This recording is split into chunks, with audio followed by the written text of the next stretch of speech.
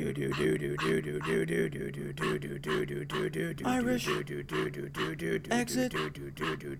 everything. Irish exit everything. Welcome to Irish Exit Everything. My name is Frank, and if my podcast inspires just one person, that would be a complete accident, and I apologize. So, nobody has slid into my DMs since the last episode. Or ever, for that matter. But the last episode, I asked listeners to message me their thoughts on the new segment BS Confessionals, where I read what people have written on bathroom stalls. I haven't heard anything good or bad about the segment. I guess no news is good news, so I'm going to keep doing it until I hear otherwise, okay? So, today's BS Confessional is, where is Ian? Now, I know this sounds more like a question than a confession, but this guy's confessing that he lost Ian. But upon reading that, I have more questions than answers because I literally have no answer to that. But my first question, which Ian? You know, there's got to be a few Ians in town, and I'm not sure I want to help you find the one you're looking for.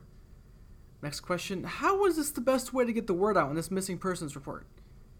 You know, what are the odds someone's going to come into that particular stall in that particular bar, see that message and go, oh, I know exactly where that guy is, and then know who to inform about Ian's whereabouts. We don't know who's looking for Ian. He didn't sign it. And why are you looking for him? Are your intentions pure? Maybe you don't deserve to find Ian. You're certainly not putting in a lot of effort to find him. But, hey, I respect your style enough to feature you in BS Confessionals. Not that anybody cares, but, you know, it's funny that for the second episode in a row, the BS Confessional is a decent segue into the main topic, but I'm definitely going to take advantage of it. Isn't everybody looking for Ian, if Ian was actually a metaphor for happiness? Okay, maybe not the best metaphor, but just think about what you hear all the time. The pursuit of happiness. Chase your dreams. Find your passion. You know, these are supposed to be inspiring words, but to me it just sounds like you have to run after something that's unobtainable. Unobtainable or unattainable? Obtain? Attain. Obtain? Attain. To have something. Anyway, the pursuit of happiness, right? Maybe that's all it is. A pursuit that never ends because you can never have it. First of all, I don't even really know what happiness is. I couldn't describe it to you any differently than how I would describe being content. I think I feel contentedness most of the time, but not happiness. And I don't think that's a bad thing, you know? It's like when your friend hosts a movie night and the whole couch is taken, the recliner's taken, so you have to sit on the floor. You still get to watch the movie and hang out with your friends. Your ass just falls asleep and you get that tingling sensation in your taint. Yeah. I looked up some quotes about happiness so we can try to figure this thing out. First one by FDR. He said, happiness lies in the joy of achievement and the thrill of creative effort. There's some keywords I want to pull out of that. Achievement, which means to be better than others, and effort, which is synonymous with trying. You know, I like to be better than others for sure, but I like not trying even more, so it sounds like happiness isn't for me. Next quote by George Washington, happiness and moral duty are inseparably connected. Duty. Gross. Next quote by Drew Barrymore, I think happiness is a choice. If you feel yourself being happy and can settle into the life choices you make, then it's great. It's really, really great. I swear to God, happiness is the best makeup. That's right, folks. Maybe she's born with it. Maybe it's happiness. Last quote by the Queen Bee herself, Beyonce, power means happiness. Power means hard work and sacrifice. Well, if happiness is power, then Beyonce must be the happiest woman on the planet because she has so many people ready to get information for her.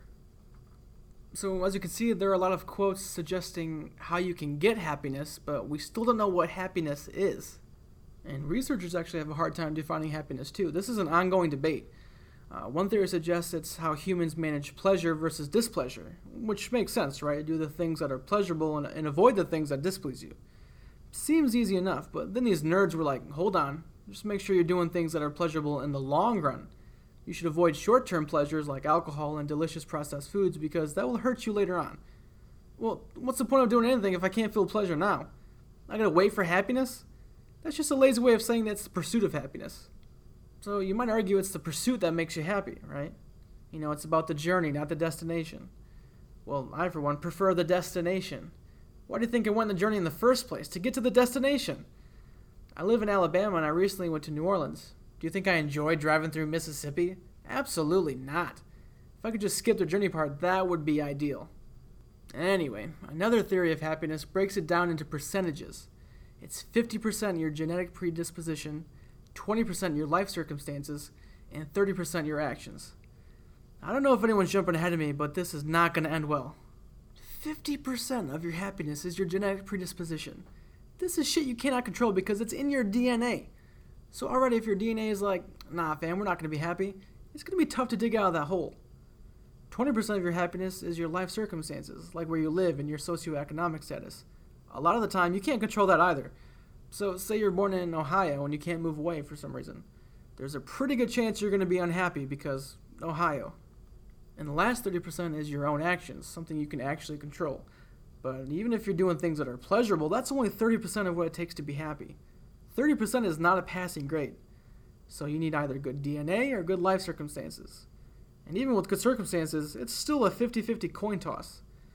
And it seems to me like good circumstances means you gotta have a lot of coins. And then they say money can't buy happiness. And that's because happiness doesn't exist. But money can definitely buy comfort. Remember that Will Smith movie? No, not Bad Boys 2. The Pursuit of Happiness. That movie is all about Will Smith getting a job so he can pay his bills. And they called it The Pursuit of Happiness. So I ask you, how are we supposed to think money doesn't buy happiness? Will Smith is telling us it does, and everybody listens to The Fresh Prince. Credit cards help you skip over the pursuit and make dangerous promises that you can get what you want today, so it's no wonder people fall into debt. Well, that and the fact that Reaganomics ruined this country. I'm actually not sure if that's true or not. There are a lot of reasons why this country is ruined, but what's keeping us in ruins is our need to place blame without looking for solutions. But what do I know? I'm just a 2-time college graduate in massive debt. So maybe that's why we're warned that money doesn't buy you happiness. Because when you have money, you want to spend it. Now. On everything that pleases you. Damn it, maybe those nerds had a point about short-term pleasure. Anyway, even if you believe money doesn't buy happiness, and you're only spending your money on practical things, you're still not going to be happy. We always want more, even if we have everything we need. I don't know why our minds aren't completely blown every time we heat up a TV dinner in the microwave. Are you kidding me? Everybody takes microwaves for granted. Let me try to explain the gravity of this. The same microwave frequencies we use in a microwave oven to heat up our leftovers, doctors use to treat cancer. Scientists use microwaves to study celestial objects in deep space, and we complain when the microwave makes our French fries taste weird. We have our own personal radiation boxes in our kitchens, and yet we're still pursuing happiness. And why is that? Why can't we ever catch happiness? We know what makes us happy, right? That's what dreams are for. So why aren't we chasing that shit down? I mean, I run a 9-minute mile, so I'm not catching anything anytime soon. But what's your excuse? Some psychologists say that because happiness is so difficult to achieve that people think it must be difficult to maintain once we have it. Or if we're happy for too long, that must mean something terrible is probably around the corner. What kind of a shitty deal is that? If happiness was a real thing and you work so hard to get it, harder than I'm willing to work, once you have it, you can't even enjoy it because you're scared of what's going to happen next. And then psychologists go a step further and say, if you think that way, if you think happiness is fragile once you have it, then you won't actually do the things that will make you happy because what's the point? And I think that's the smartest thing you can do. So my self-help advice should come as no surprise. Irish exit the pursuit of happiness because the pursuit never ends. And I know that sounds really sad, but I think you'll be better off with just being content.